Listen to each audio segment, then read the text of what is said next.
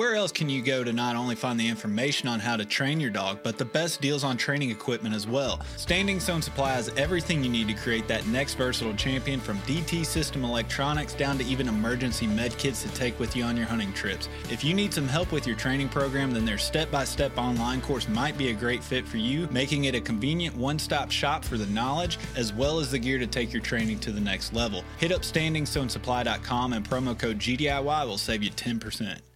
As someone who constantly travels to new locations out of state to hunt, I have to rely on map scouting before I even get in the truck. Onyx Hunt Maps makes it super easy for me to plan out my trips as well as track my success while on the trip. The offline maps, along with the tracking feature and ability to add pictures to my waypoints, means I can always reference old trips and hunts to better prepare for the next. When planning your next hunt, be sure to use OnX to put you and your dog in the best situation you can. Use code GDIY20 at checkout to save 20% and know where you stand with OnX.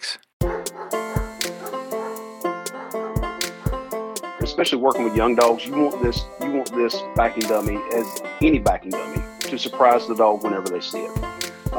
So whether you put it behind an object, behind cover, have the dog come around the cover and see it, and then get that reaction of whoa. Why do we spend all year training dogs? So that we have the best possible hunting partner. At the end of the day, having a well-trained hunting partner doesn't help if you can't figure out where to actually go hunt. Scout and Hunt Maps is the only mapping software on the market focused on upland habitat and shows exactly where and when a timber cut was completed, along with specifying what's upland or lowland habitat.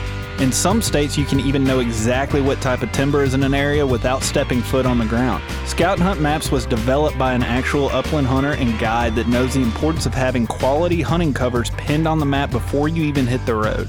Scout and Hunt even works for you in the field without phone service, without having to remember to save the area before you even go in. Once you get set up on Scout and Hunt, then you'll be able to spend more time actually hunting rather than trying to figure out where to go hunt. When checking out, be sure to use GDIY10 to save 10% and sign up for Patreon if you want to save even more. Spend less time asking other people where to go hunt and get Scout and Hunt today. Scout today, hunt tomorrow.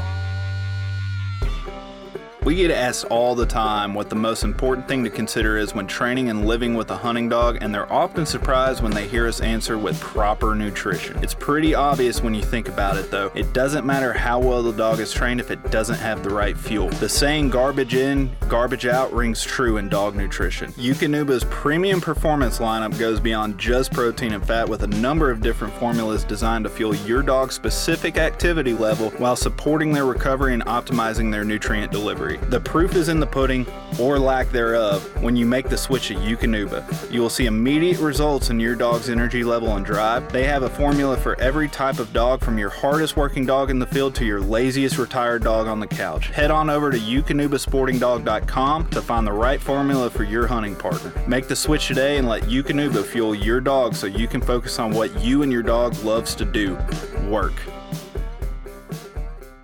Why is it usually form or function when it comes to shotguns? You either hear about the looks or craftsmanship of this shotgun, while that shotgun over there in the corner hasn't been cleaned in 2 seasons, but supposedly fits and shoots like a dream. Why can't it be both? This is what Upland Gun Company does. They take your own personal measurements and will construct the very shotgun that should handle like a dream while getting you the looks and custom features that only you can decide on. Whether it's a side-by-side or over-under, English stock or full pistol grip, custom engraving such as your dog's portrait, even down to selecting the wood grain on your stock. Head on over to uplandguncompany.com and build the dream gun that you would carry in the field with your dog for many seasons. Another day is here, and you're ready for it. What to wear? Check. Breakfast, lunch, and dinner? Check. Planning for what's next and how to save for it? That's where Bank of America can help. For your financial to-dos, Bank of America has experts ready to help get you closer to your goals. Get started at one of our local financial centers or 24/7 in our mobile banking app. Find a location near you at bankofamerica.com/talktous. What would you like the power to do? Mobile banking requires downloading the app and is only available for select devices. Message and data rates may apply. Bank of America N.A., member FDIC. With threats to our nation waiting around every corner, adaptability is more important than ever. When conditions change without notice, quick strategic thinking is crucial. And with obstacles consistently impending, determination is essential in overcoming them. It's this willingness, decisiveness, and resilience that sets Marines apart. With our fighting spirit, we don't just fight battles, we win them. Marines are the constant our nation counts on to fight the unknown. And through adaptable problem solving, we do just that. Learn more at marines.com. All right, welcome back to another episode of GDIY. This week we have Joe Finney of River Roam Kennels on the line. Joe, how you doing tonight, man? Good, man. Hope everything's going good your way. Oh, yeah, as always. Go ahead and start it off with the obvious. Tell everybody where you're calling from and the game that you're in. You know, what kind of dogs you run and train and all that fun stuff. Perfect. We're from our kennel's based out of Salisbury, North Carolina, which is just about 30 minutes north of Charlotte. But we do our primary focus is retrievers and pointers and pointing breeds. But we do some obedience from time to time as well. But our main game is the sporting dog game. Gotcha. So a lot of trainers that I know of, they kind of pick one or the other. They kind of specialize in your pointers and upland dogs, and then you got your retriever guys over here. Sounds like you like to mix and match. Is that just preference, or just kind of the dogs that need to be trained in the area, and you're going to go for it? Well, I kind of fell into it because it was originally when I first started training dogs. Right at 20 years ago. My game at that point was retrievers, and that's what I owned. That's what I had. That's what I enjoyed. Trained retrievers for roughly 14, 15 years, and then started getting more involved in piquing interest into the pointing breed side. Okay. And then once I got into the pointing breed side of things, now that's what I own personally. That's pretty much all I have. I do have a 14-year-old female chocolate lab, but she's old and retired. So I gotcha. Yeah. So you got interested in the pointing dog world, and you made an entire switch from the retriever world and went into the pointers. What type of pointers are you running? I run short hairs. Okay. Everything I have is short hairs. So you really, when you got another interest outside of the retriever world, you didn't hesitate. You just jumped in and full-fledged changed. What was so appealing to the pointing dog world as opposed to the retriever world that you're accustomed to? Well, I mean, originally when I was looking at it, it was more so I was wanting to play a game because with the retriever world, especially in North Carolina, we all know how horrible duck hunting is in North Carolina, right? So to have a dog and use that dog in North Carolina, especially if you got a dog with a lot of drive, a lot of gear, and a lot of go to it. Man, it's so hard to go sit in a wood duck hole and shoot 2 ducks. Yeah. And so I was in Ohio deer hunting, and a guy came out and he had a short hair puppy that was like 6 weeks old. And he said, "You want to see something cool? Come check this out." I was like, "Well, I'm a dog guy, so yeah, I want to check this out." And he had this 6-week-old puppy and had the old school wing on a string. And this dog flew around the corner and just slammed on brakes. And I was like, man, I need that. I want one. And so, yeah. So it was, and that was a short hair as well. And that's what piqued my interest about the short hair. And it was several years after that before I finally pulled the pin and got one myself.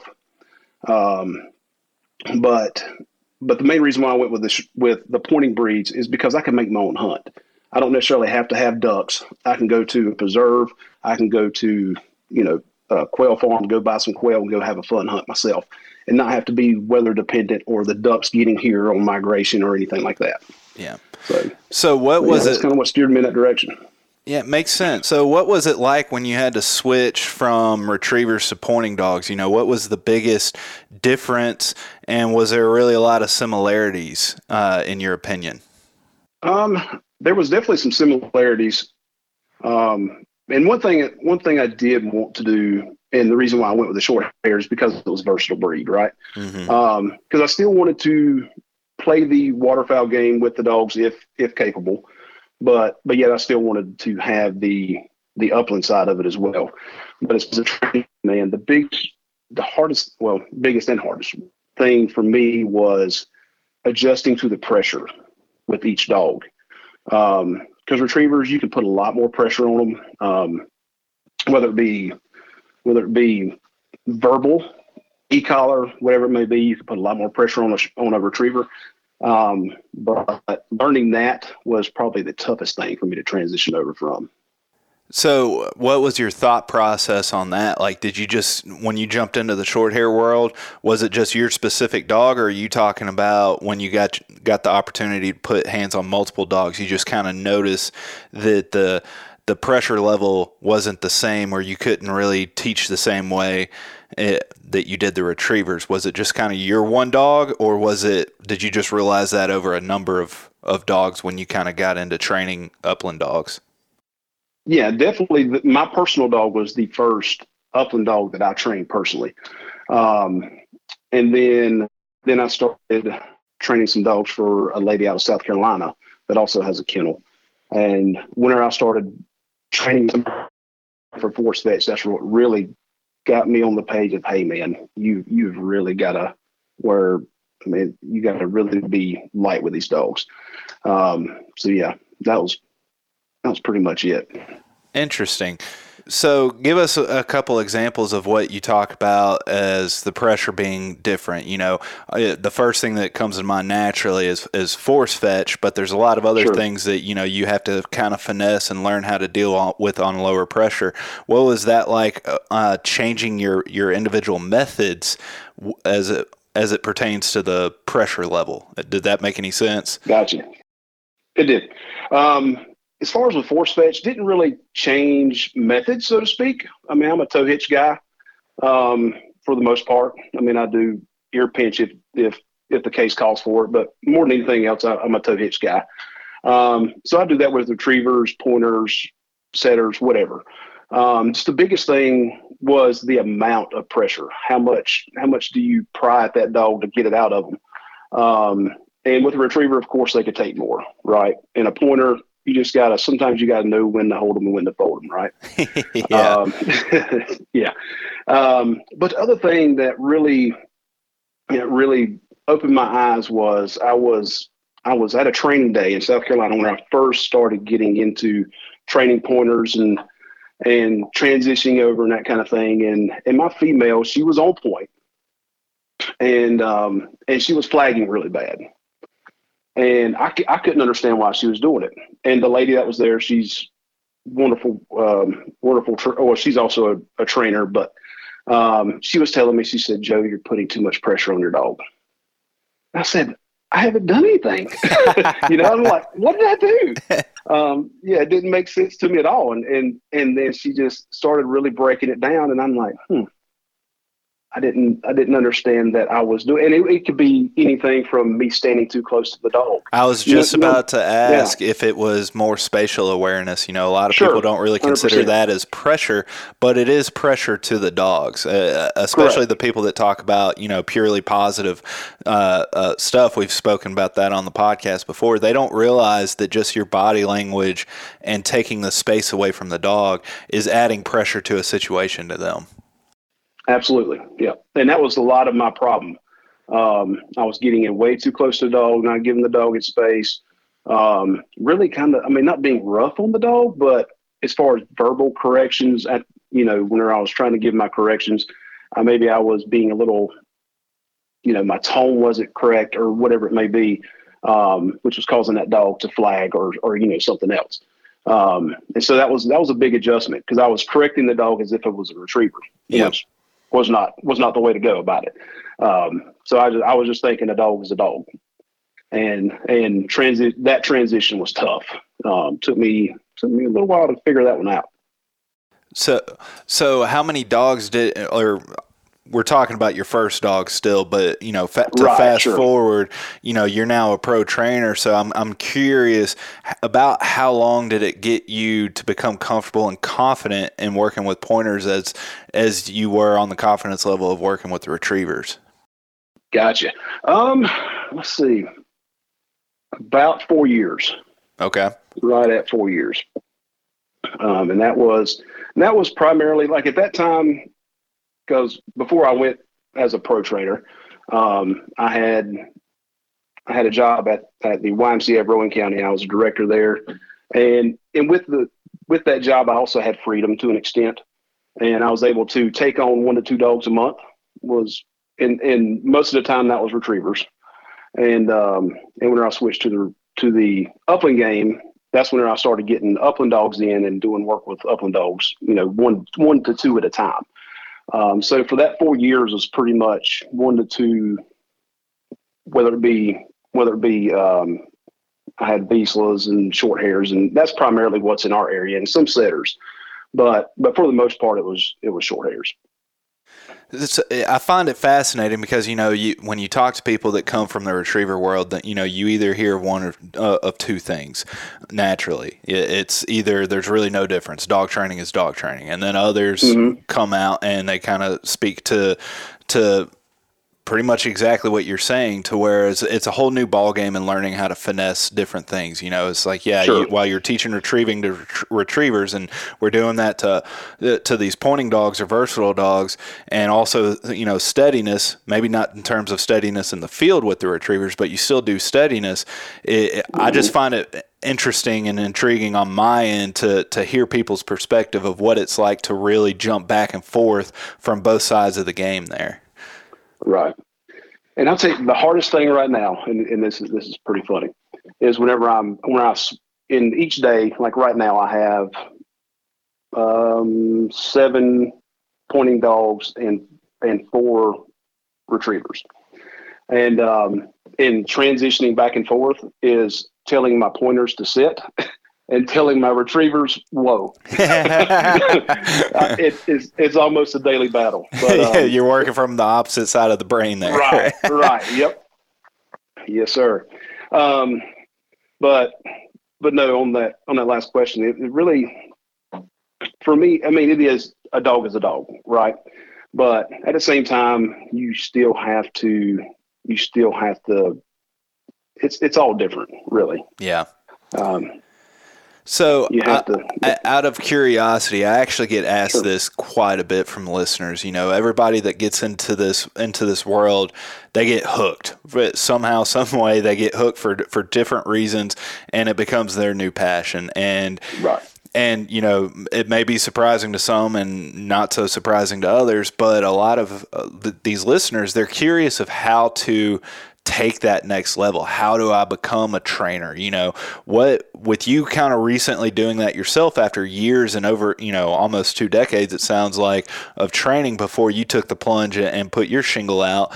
What was it like? What was the biggest difference from changing from you just training maybe you and maybe some of your friends' dogs to now you're doing it for other people, like you're running a business? Kind of talk to me about that. While you're making the transition into the upland dogs, you're also making the transition into, training dogs for other people. What's that like?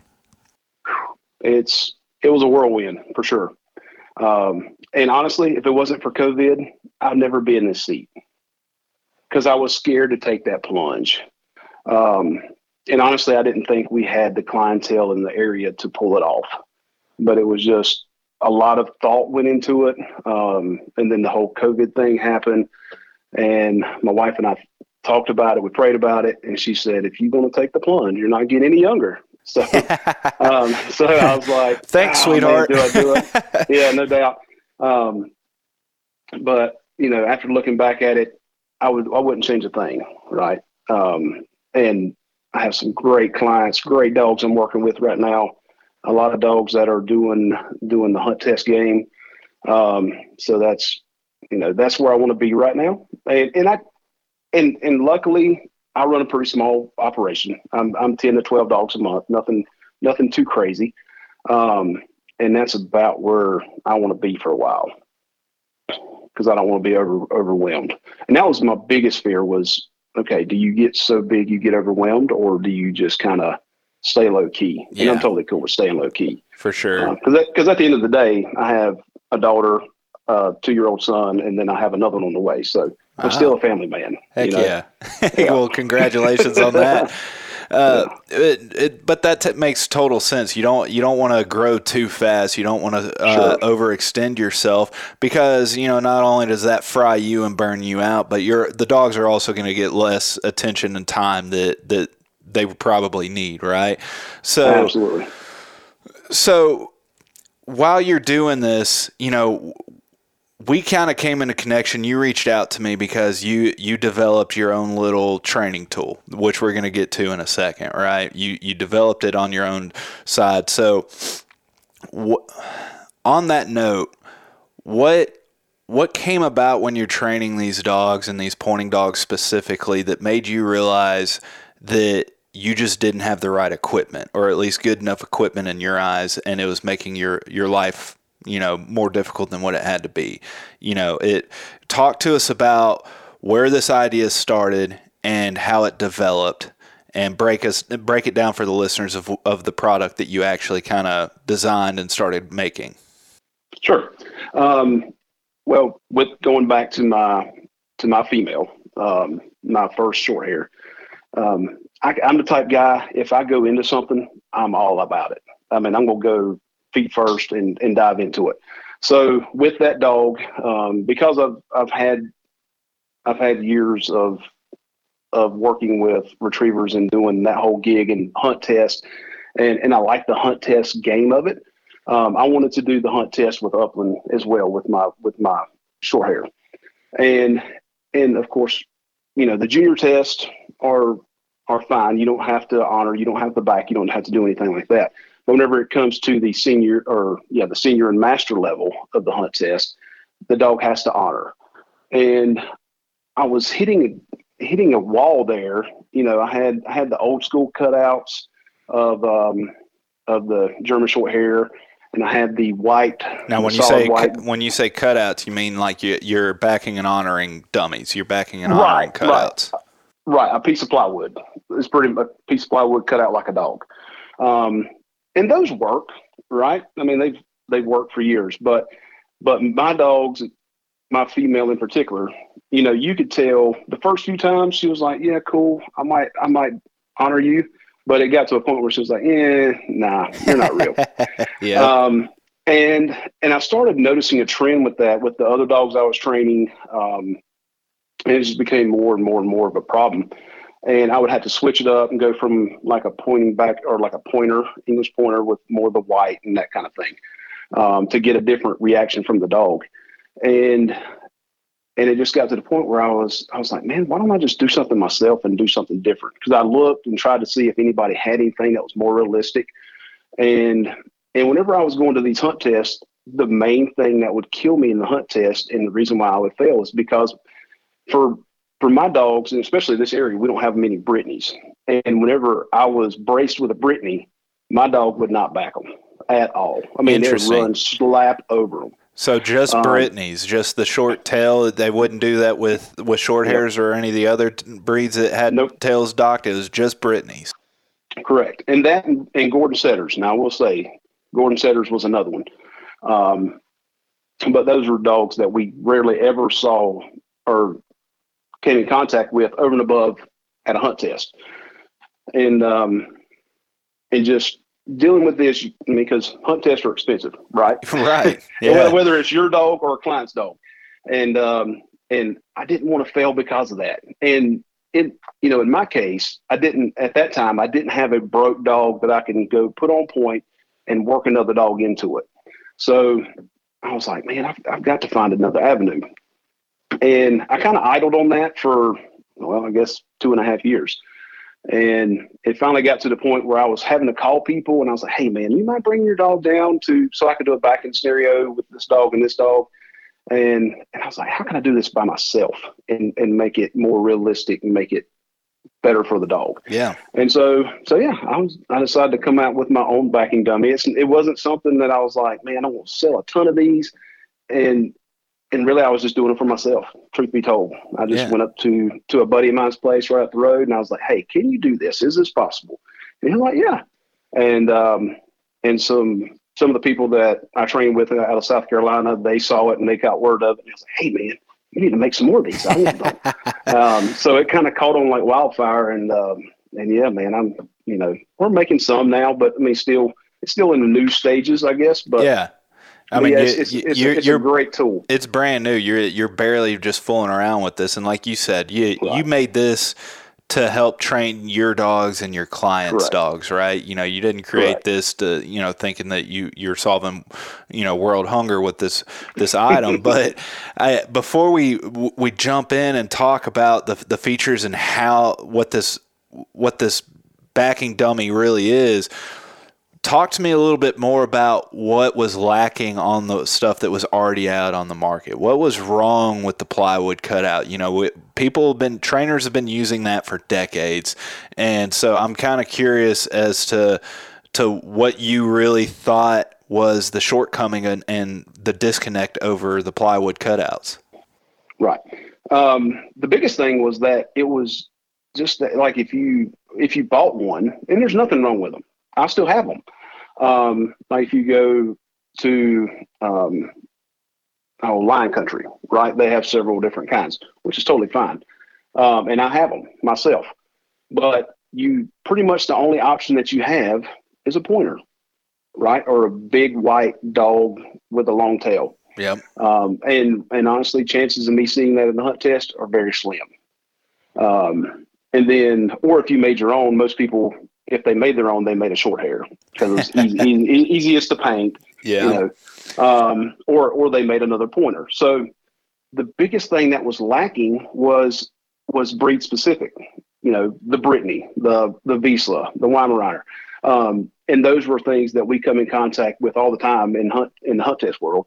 And then not only that, you know, if people are hunting with other breeds, you know, if I come and hunt with another friend up north or whatever, they may have a totally different breed. I expect my dog to back that dog regardless of what breed it is. Right.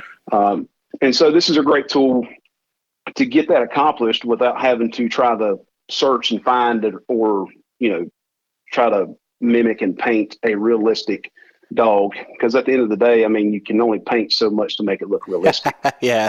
Right. And most plywood cutouts, it's, you know, not to knock everybody's plywood cutouts, you know, they've been around for decades, Sure. but they're primarily painted white and have a few, you know, liver spots on it usually. Correct.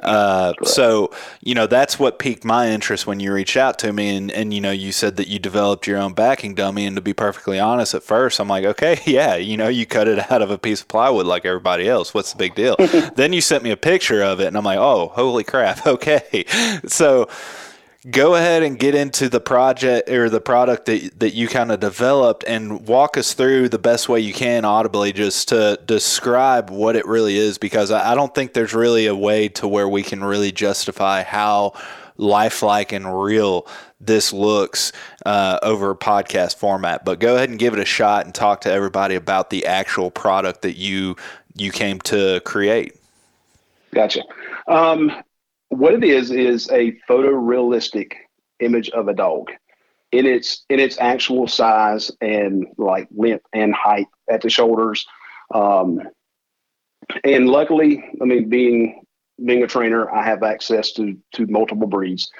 And then, you know, those owners allowed me to do that, but I also had friends that were also either pro trainers themselves or hunt test people that also sent me pictures of their dogs. And so I use their dogs for these images. So right now what we have is we have a Brittany. We have two short hairs, which are my personal two. I have a liver roan and a liver white. So there's two different styles there. We have a Vizsla and a Weimaraner. But probably, man, the one I use the most, and because it's so compact and it's the hardest thing to back, in my opinion, in the dog world, is a Brittany. And especially for my dogs, like that was my big struggle, was the Brittany. And all of the, like I said, it is an image of that dog. And it doesn't, and especially you get back 20 feet from it, you look like you can walk up and pet the thing. No, I mean, yeah. It's pretty crazy. So you sent me an example. You sent me a prototype and one of the Brittany's, right? And so when I pulled it out of the box, you know, even the pictures that you sent me didn't do it justice, because, you know, you sent me pictures. I'm like, yes, it's essentially a giant printed out picture of your dog and cut out in the form of them on point, so that, you know, and it's rigid so you can go set it out in the field. But when I pulled it out, I mean, to your point, it was the exact same dimensions as a Brittany. It looked exactly like a Brittany. And I mean, I actually played a few tricks on some buddies to where they thought that I had a Brittany at the house with it. But, awesome. You know, you mentioned the breeds. You said that you had your Brittany, two different colorations of the GSP, Vizsla, and Weimaraner. But it's important to note that you can create this on a custom order for any dog. Sure, absolutely.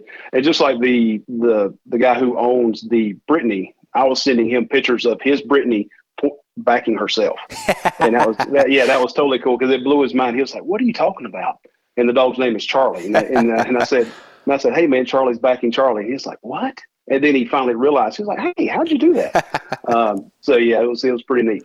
But yeah, we could do custom orders, and of course, the biggest thing with the custom orders, it has to be a high quality image. Can't be a cell phone pic. It's got to be one done with a really nice DSLR or something where whenever we blow that picture up, it's not going to be pixelated and stuff like that. So you need to find, if you're interested in, ordering one of these, or you need one of these, and you're interested, say you have a Drott or a Spinoni or any of the breeds that you didn't list off already, then you can send in a picture of your own dog or one of that breed, as long as it's a high resolution, clear picture, and you can create their own custom backing dummy of any specific breed. So anybody out there having an issue backing a certain breed, you can get this to where you can train this in your own backyard with a very realistic looking proportion sized backing dummy. Correct. Yep.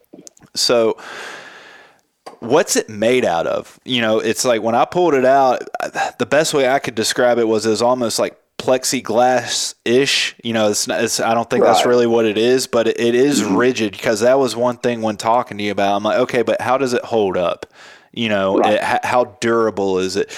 But to be perfectly honest, when I pulled it out, I'm like, man, all right. So it actually exceeded my expectations on not only how it looked, but also the rigidness of it. I was expecting some little, thin, floppy little, bendable thing, and that's not what it was. Right, correct. It's made out of what I was told. This is what it's called, is ACM. It's aluminum composite material. And basically what it is just a composite material with aluminum on each side. So the cool thing about this too, and I wanted it, you got to think, man, I have 5 of these in my dog trailer at all times. So I wanted something to where I could throw them in, throw them out, and not have to worry about them bending, breaking, whatever. And that was kind of a big thing for me, especially if I was going to put the money in designing this and doing it. And so with this material, like I don't recommend it, but like if you get, just say the Vizsla, for instance, it's the Vizsla's tails are quite a bit bigger or quite a bit longer. It's maybe 10 inches, but you can actually take that tail and bend it at 90 degrees and then bend it right back, and it goes back to form. It's not something that's just going to snap on you. And so it's, as far as from that standpoint, it's very durable to where it can bend and do things, and you can bend it back. I would not recommend bending it like sandwich it, because that's no bueno. We actually tried that whenever I was going to ship you one, and it didn't work out too well. But yeah, as far as just move is like if you have a corner or something being, no big deal, just take it and bend it back. Not a big deal. But for the most part, it is, you're not going to have to worry about it bending or anything like that. Because, you have to physically take and bend it to make it bend. But it's way more heavy, like as far as the material. Most people are familiar with like the Cytoplast, the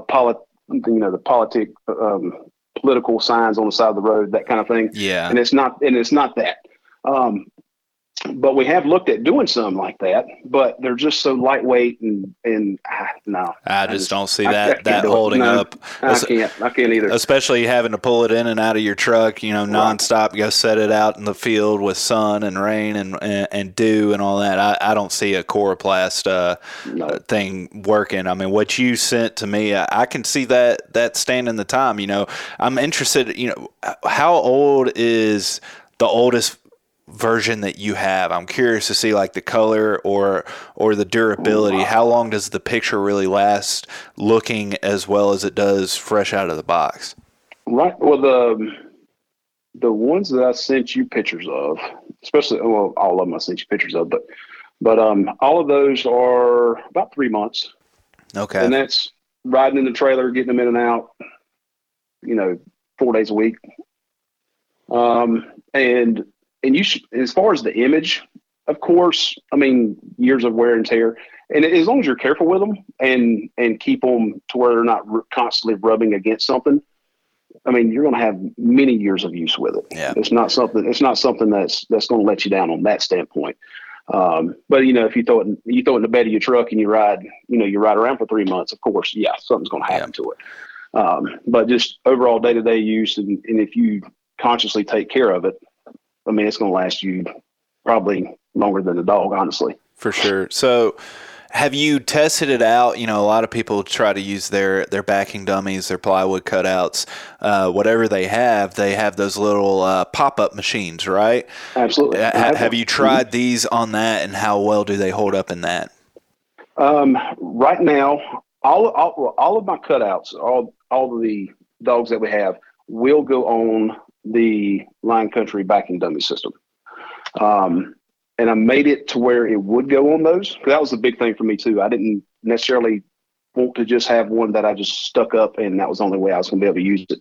The main one that I use on that is the Brittany, because it's more so the size of the existing dog that's on that whenever you get it from Lion Country. So, yeah, I mean, so it does work with the pop-up machine, which is obviously that's a big deal, because I know a lot of people that actually use them, but you don't even need that pop-up machine. If you don't have that and you're just sitting here like, oh, I need to train my dog to back, or I need to get some reps in and I don't have another dog. I literally tested this out just yesterday. I sent you the videos, Joe. Just went out into my backfield and I just propped it up with a wooden stick. That's it. Like, I know that you're going to talk about how you set it up and really the best practice in terms of that. But I literally just went out there and just put a kickstand on it, and it worked amazing. It stood there enough time for me to go get my dog, bring her around. Worked fantastic for Lucy. Not so much on Rachel. I got the videos. I'll share it with whoever. Rachel failed the test on that one, but you could tell Rachel's kind of been an ornery backer anyway. She's that type to where she has to kind of learn to respect the individual dog anyway. She slowed up. She still acknowledged it as a real dog. She went up and sniffed it as if it was a real dog. Lucy, my Muncie, she just froze in place. So I think it's important to note that you don't have to have a pop-up machine. You don't have to have additional gear on this. And, talk to us real quick about the best way that you advise to set this up to really make the training even more effective. Right. Well, 80% of the time, I don't use the pop-up machine. Mainly whenever I use the pop-up machine, I'm working with young dogs. But my day-to-day, typically what I do is, and I looked at different stake materials as far as how are we going to fasten this thing to the ground. In every direction I went, the stakes were $20, $30, in addition to what was already being spent on the production of these anyway. And I was like, man, I can't do it. I just can't see doing it. So I was walking through Tractor Supply, and it made me think of and what it is a 4-foot black. I like to use black, but they do have white as well. But I like to use the black. But it's a electric fence post is what it is. Yep. And they're $2 from Tractor Supply. So that's way easier, and anybody can get them anywhere, right? Yeah. So I was thinking, as far as somebody that needs one, and I ship them one, it's easier to just say, go to Tractor Supply and get a $2 stake from Tractor Supply. And what's cool is on that stake, it has like at the very end of it, it has 2 high points, which the electric fence goes in, and then the stop at the end for putting it in the ground. So you can wedge the decoy right there in between those 2 areas, and it stays there. I mean, I've had it out in 10, 15 mile an hour wind, and it stays strong. That's the easiest route. And that's how I use it. Yep. And the stakes you're talking about, I mean, they're also at Home Depot and Lowe's. They're just basic landscaping fence stakes for welded wire, electric fence, like you said. A lot of chapters use them NAVHDA chapters use them for their healing stakes at the water. Sure. And so for just a couple bucks, you have your stake, whereas I used just a wooden stick yesterday. You have that stake, but like you said, you have those little grommets on it, right? That'll kind of hold it if you have a real windy day. But it doesn't take much. I think that was probably, besides the realism and the size of it, that I really appreciated. And, to be perfectly honest, on this podcast, I don't think we've ever done a podcast specifically around an individual training object or product. But this one, it really stood out to me just for how lightweight it was, how compact it was, and how easy it was. Just, you're out there, and I swear it's just, it's quicker than planting a bird. It's just boom, you're back grabbing your dog. And so you can get a lot of reps with this in a training session if you need to. It's that quick to set up and break down. You're not dealing with a whole bunch of stakes or machines or anything like that. It's literally however easy you want to make this. Correct. Yep. So talk to us about the glare on it, because it is kind of a printed picture on, you called it the aluminum composite material, but it, like I said, it kind of resembles like plexiglass almost. So there is a bit of a glare on that. What do you advise in place of that? Because we're after realism, right? And you don't really go out in the field, and while some people have some really white dogs, generally they don't have shiny white dogs, right? Correct. Yep. Yes, sir. Keep in mind, it is a flat object, right? So any flat object is going to develop glare. So the best way to do it, and whenever I use it, I put it in direct sunlight, because I want those colors to pop. I want the dog to see it and be like, wow, okay, that is a real dog. So what I do, and what seems to work the best, don't put it at 90, lean it just a little bit forward. And then whenever like if you have yours, go out tomorrow, for instance, but just have somebody sit there and hold it and move it back and forth and get like to that, instead of 90 degrees, move to 85. You'll notice a huge difference where that glare just goes away altogether. And from a dog's angle, if you get down and look from their point of view, all that disappears. So that's the best way to do it, is just lean it slight forward. So instead of standing it just straight up out of the ground, correct, you just tilt it forward just a little bit, and correct, that takes the glare out of it. Correct. Okay. So what are some of the other tips to go setting this up? Because, obviously we're talking about what you developed, and people that are interested, go to social media, go to Patreon, anything like that. We're going to have pictures up of it. What other tips and tricks do you have to set this up? Because anybody can use any cutout or dummy in the regards of actual training, backing, and honoring. The trick is with this, you're just after for a more realistic dog. That's really all it is. So what other tips and tricks do you have with your specific setup?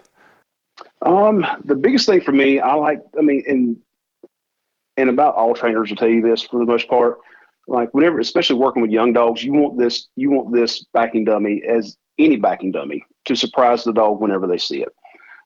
So whether you put it behind a object, behind cover, have the dog come around the cover and see it, and then, get that reaction of, whoa, there's a dog in front of me. So that's one thing that we try to do, or put it right on the other side of a hill. So whenever they crest that hill, they look down and they see it. That's one thing that I do a lot on that standpoint. And the biggest thing is just, setting your dog up for success. At the end of the day, we're trying to make this dog better, any dog that we're training. So set it up to where that dog can be successful every time. And as far as like, you can use it in shade or use it on the backside, but it does dull the finish. So that's why I was saying put the image towards sunlight. Yeah. And even if it's a cloudy day, still face it towards where the sun is, because you still get that light quality. And so for the listeners that are listening to this, and they're like, okay, this sounds like a great product. I need this. I need to train my dog on backing and honoring. Obviously, we've mainly talked about your experience as a trainer and where the the motivation came to actually create your own product. So we haven't talked about the actual training. We have covered this in the past. Go back to episode 91. Daryl Pernat covered it in extreme detail on training, and just when he's talking about the backing dummies and stuff like that, the cutouts, you're just replacing this with that. So if you're looking for more how-to on how to actually effectively train backing and honoring, go back and check that episode out, because we covered it from start to finish on how to train backing and honoring. But I'm telling you, this product, you're not a sponsor of this. We're not even talking about a sponsorship, right? This is just a very cool product developed by a fellow listener and a fellow DIY trainer. Well, not anymore. You're a pro trainer now. Right. But, you saw something lacking in your setup, something that wasn't really connecting the dots on your dog. And instead of, constantly just griping and complaining and being like, they don't create this or they don't make this the way they should, you went and made your own.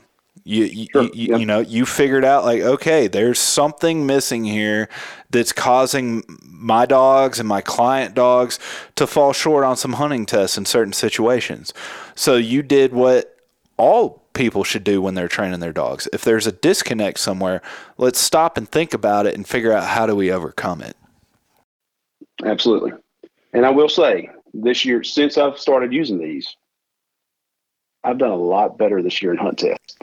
So you've seen nearly as much money. so you've seen a direct correlation to when you started using these dummies and your dogs performing better on hunt tests. Absolutely.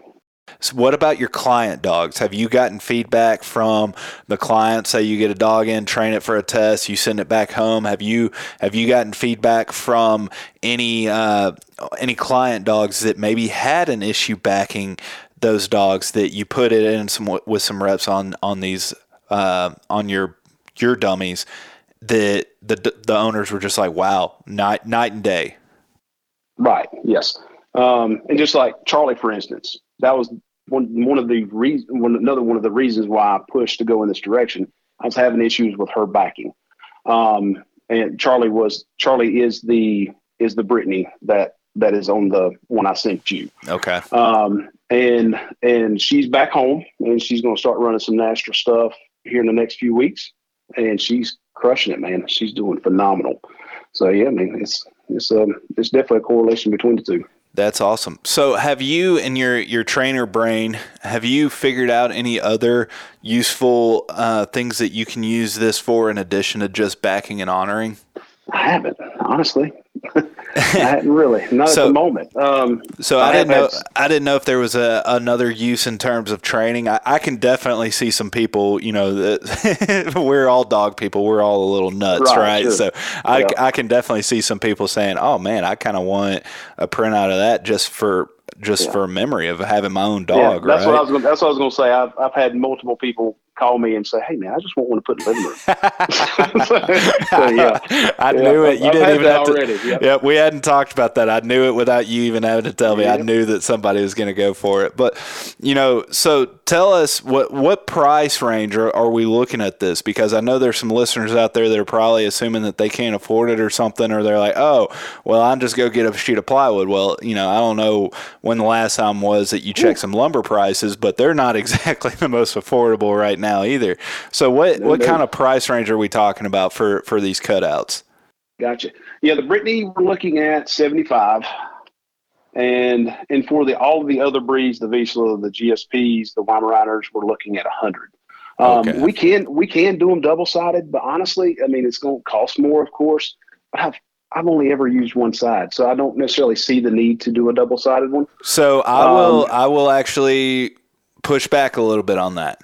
Okay. Just from my one day of using it, just setting it up with the cover and everything, I realized, yes, you do have an additional pricing written down here. I see that, but it's not that much. I can see wanting to spend $20, $25 more, and you have both sides. And then that way, if your property lays out a certain way or specific way, you have the versatility of being able to turn that dog's point to best fit your need, right? Oh, sure. Absolutely.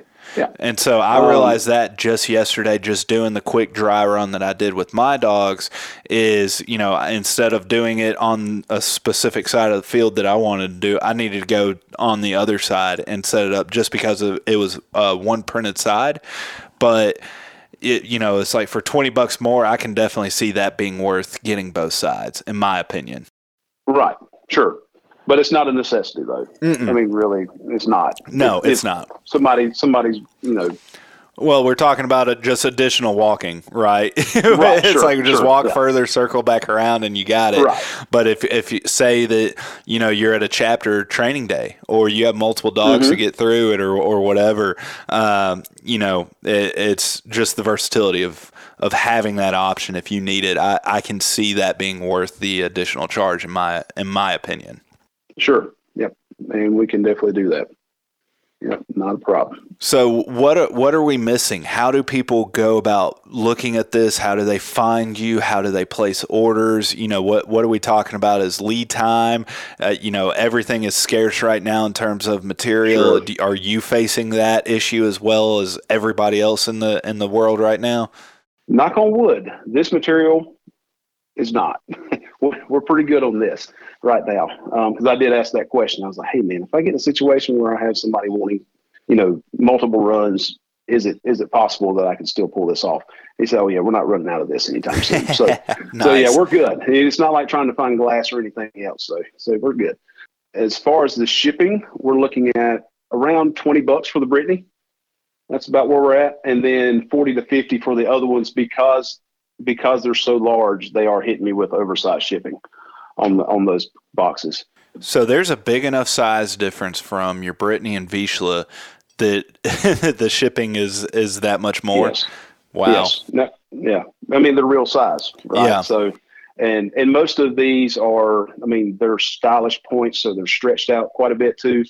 So yeah, it's crazy to think 10 inches would cost that much, but 10-inch differences in the shipping world is pretty big. Oh yeah. Now you got to account for every square footage on the truck, right? So, So if somebody wants to reach out to you and find out, okay, what dogs you have available, maybe they don't care about the breed, or maybe they want to talk to you about, getting a custom order and they want to send in some pictures and say, will this work? Will that work? Whatever. Where do they find you? Where do they send in these requests and these orders? Gotcha. You can email me, probably be the best route, or you can or email me at riveronkennels@gmail.com, or any of my social media pages, and that's Facebook and Instagram, and that's at Riverone Kennels. And then on my website at riveronekennels.com. And all of them. And if you need to call me, I don't know if we're sharing phone numbers on here, but you can go to any of those sites and all my phone numbers are on there. You can feel free to reach out, and I'd love to talk to anyone. That's I'd much rather talk to somebody over and above typing any day. Perfect. So, and just for everybody out there listening, I got to experience the Brittany cutout like we've already talked about. I'm not keeping that. Where, Joe offered that up for me to test out, for me to put my hands on before I don't even think we talked about the possibility of doing an episode before that. I'm just going to go ahead and offer that up to our Patreon patrons as a giveaway. As much as this is something that I would use my own self, and I'm probably just going to go ahead and order another one. But I'm going to offer this up because Joe kindly sent this to me so that I could actually put my hands on it before we talked about it. It is the real deal. It's. If you're looking at this like, do I really need this? If you're talking about backing and honoring, and you're talking about, going through the effort of doing a plywood cutout and painting and all that, this just knocks it out right there for you. And it's much lighter weight. It's gonna stand up better in the rain and the sun and stuff like that. So I highly advise, if this is something, one thing that I've noticed over the years going to NAVHDA training days or something with backing and honoring only showing up in the versatile or the invitational test, you get a lot of people that don't really mess with backing and honoring training until they qualify for that test, right? So it's just like, then they're combating 2 or 3 years and they're trying to play catch up. Whereas, Daryl in the episode 91 that we referenced a little while ago, he talked about start early, start quick. But you know what? If you're in a position to where you didn't do that and you need a backing dummy, you need something to where you can get reps in without having another dog in person, this is a very realistic and convenient option, in my opinion. And, again, I hope everybody listening to this realizes we've never done a full episode on any specific product or item. So, I hope that they take the time and check this out, because it's from an actual trainer, and, he's a pro trainer now, but he was a DIY trainer. So it's take that for what it's worth, and it will help you if you have some backing and honoring work that you have to work on. So, Joe, what else are we missing? I know we've kind of covered a lot of ground, but what are we missing in terms of this, or have we just kind of beat the dead horse? Have we covered everything? I think you about covered it, pal. Well, man, I really appreciate it. I think you did create a really good improvement. You you created a better hamster wheel, right? I think everybody's familiar with that saying. And so, I appreciate you offering the opportunity for me to test out your product and get it out there, and I appreciate also the fact that Absolutely. We've been talking about doing this for a few days now, and you're not really necessarily worried about making it rich or retiring or anything. You created a product that had a special place and special need for you, and you're offering it up to everybody else. And that's really all it's about, is you're just trying to help other people with what you created. Right. Yeah. And at the end of the day, we all want the same thing. We want our dogs to succeed. Whether you're a pro trainer, amateur, DIY guy, at the end of the day, we want our dogs to succeed. So if this is another tool that can help. Perfect. I don't have anything else to add. So, Joe, thanks for making this available to us. Thanks for coming on, sharing your story and knowledge on this. Yes, and sir. I'm looking forward to seeing what you do with this, because I really think that this is definitely a better hamster wheel. Yes, sir. Thank you, Nick. Appreciate your time, buddy.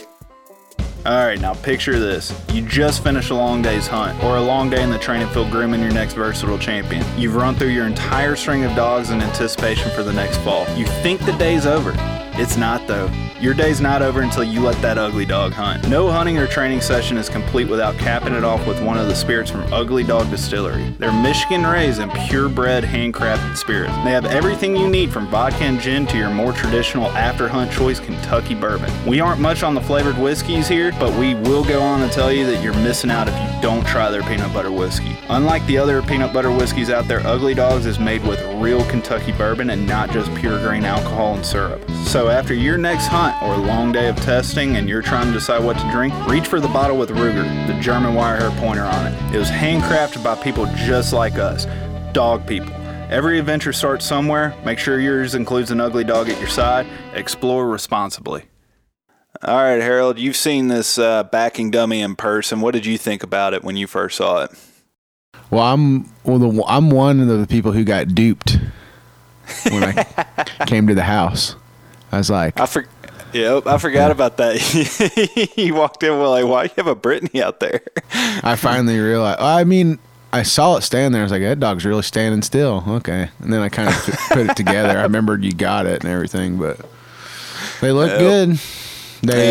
I'm excited to maybe try it out on my pup this year, but we'll see. I was just about to say, that's one thing that I know you've said that you want to start working on or paying attention to this year. So would you think something like this would help you out if you're just, if you can't get down here and run with me and train with me down here or something, and you're by yourself, you don't have a second dog, you think that this would be something that could help you a lot? I think so.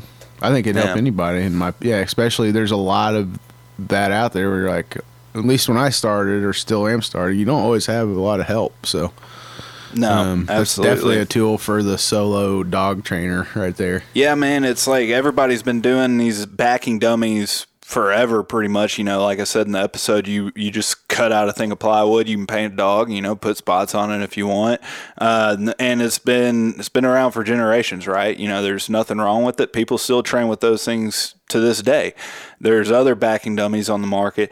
This I thought was worthy of coming on. I don't think we've done an item specific episode since we've started this, but this came from just a listener, and he shot me a picture of it and said, "Look what I made." And I'm like, man, that's a way to reinvent the hamster wheel there, right? Mm-hmm.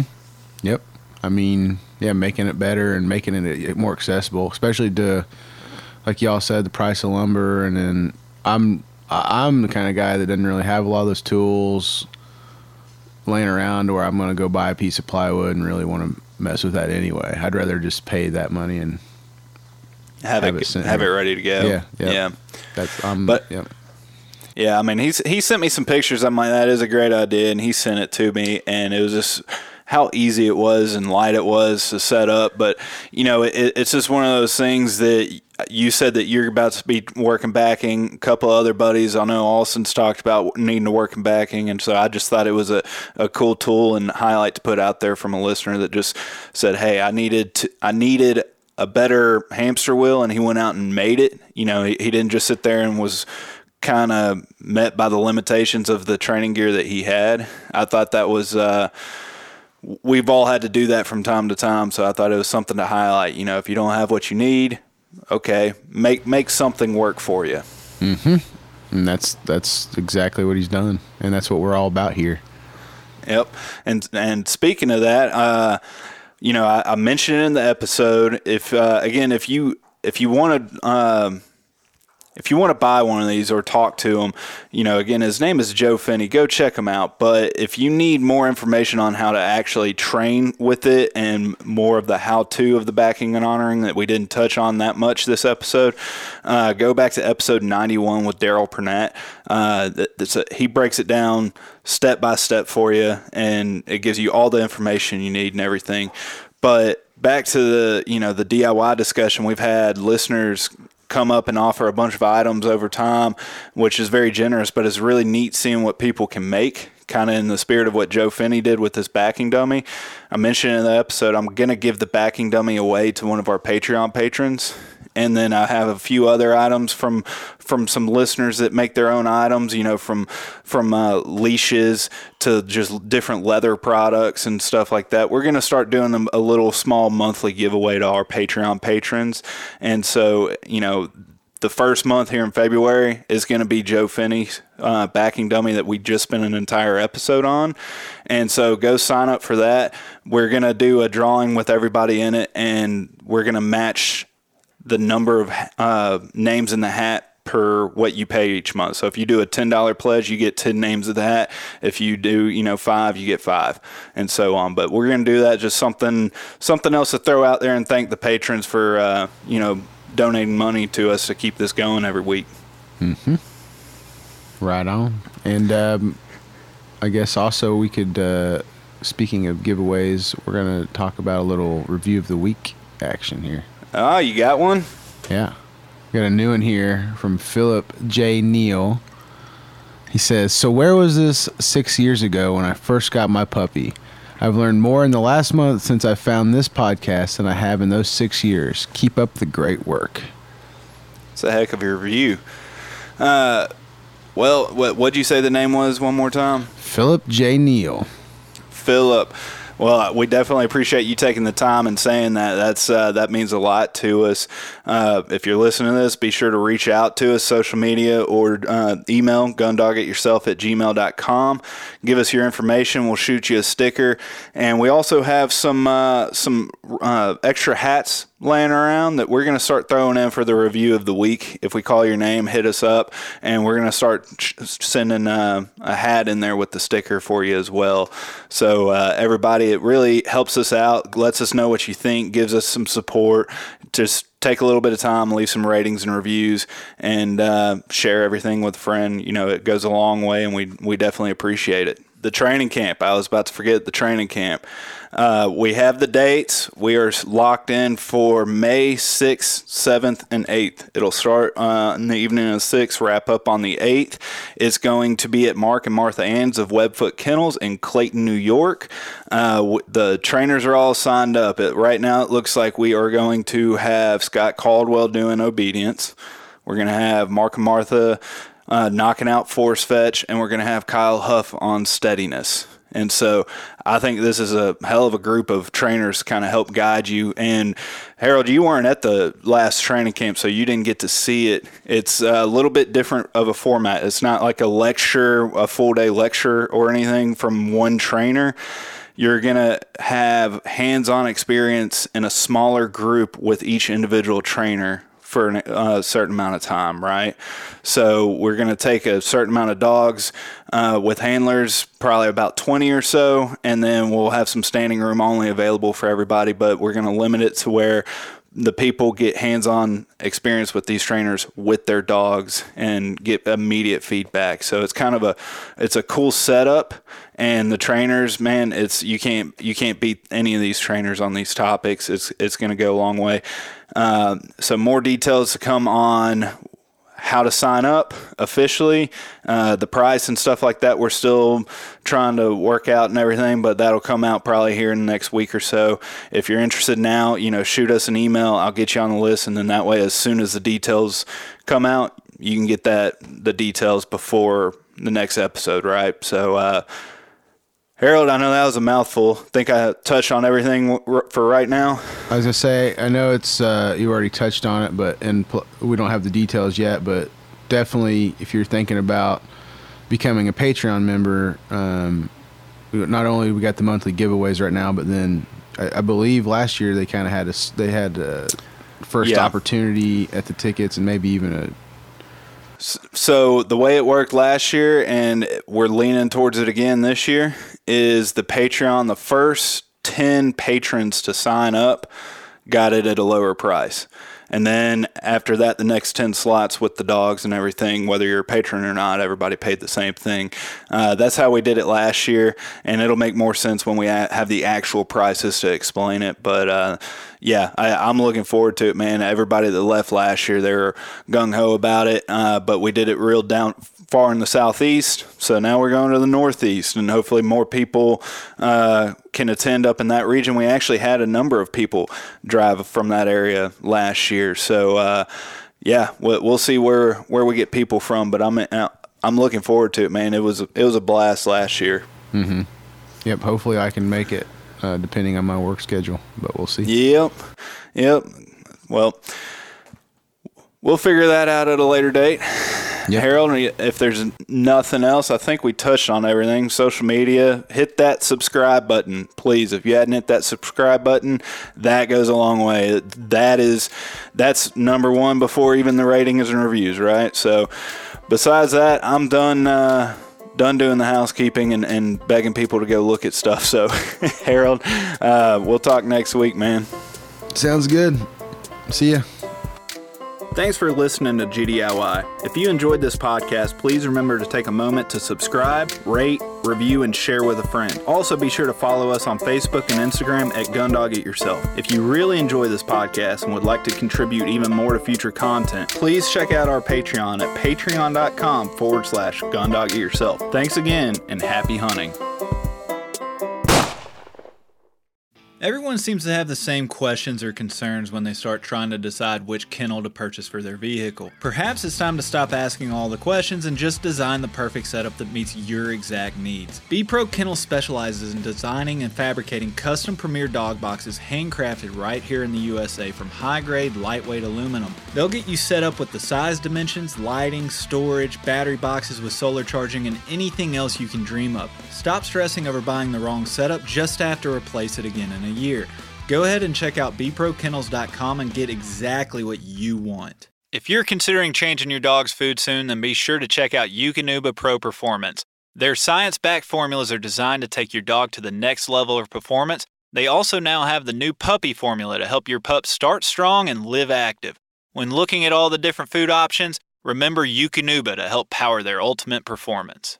Hey, what's going on, everybody? It's Bob from Lone Ducks Gun Dog Chronicles podcast. I hope you just enjoyed the episode you just listened to, and if you did, I think you'll enjoy hopping on ours. We've got professional retriever trainers and upland bird dog trainers from across the country and world sharing their tips and tricks and great stories to help you and your dog get ready for the season. We'll see you there.